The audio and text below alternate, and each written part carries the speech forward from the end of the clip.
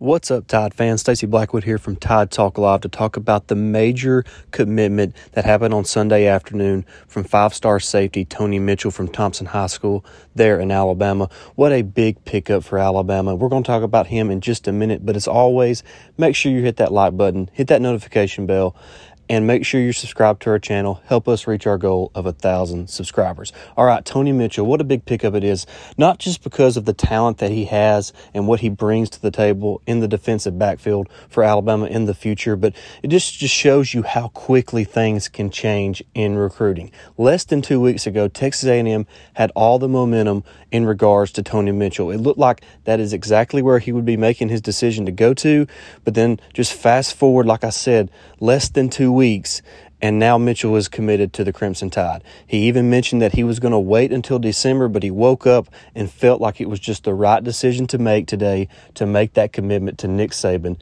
and the Alabama Crimson Tide. And he's not the only one who committed. Of course, a three-star safety, Brayson Hubbard from Mississippi, also made a commitment on Sunday. So just a big-time weekend for the Crimson Tide on the recruiting trail. And I have a feeling that this is just the start of things to come over the next couple of weeks. It's going to be a massive couple of weeks for the Alabama Crimson Tide. So just make sure you stay tuned to Tide Talk Live for all the latest on the Alabama Crimson Tide. And until next time, roll Tide.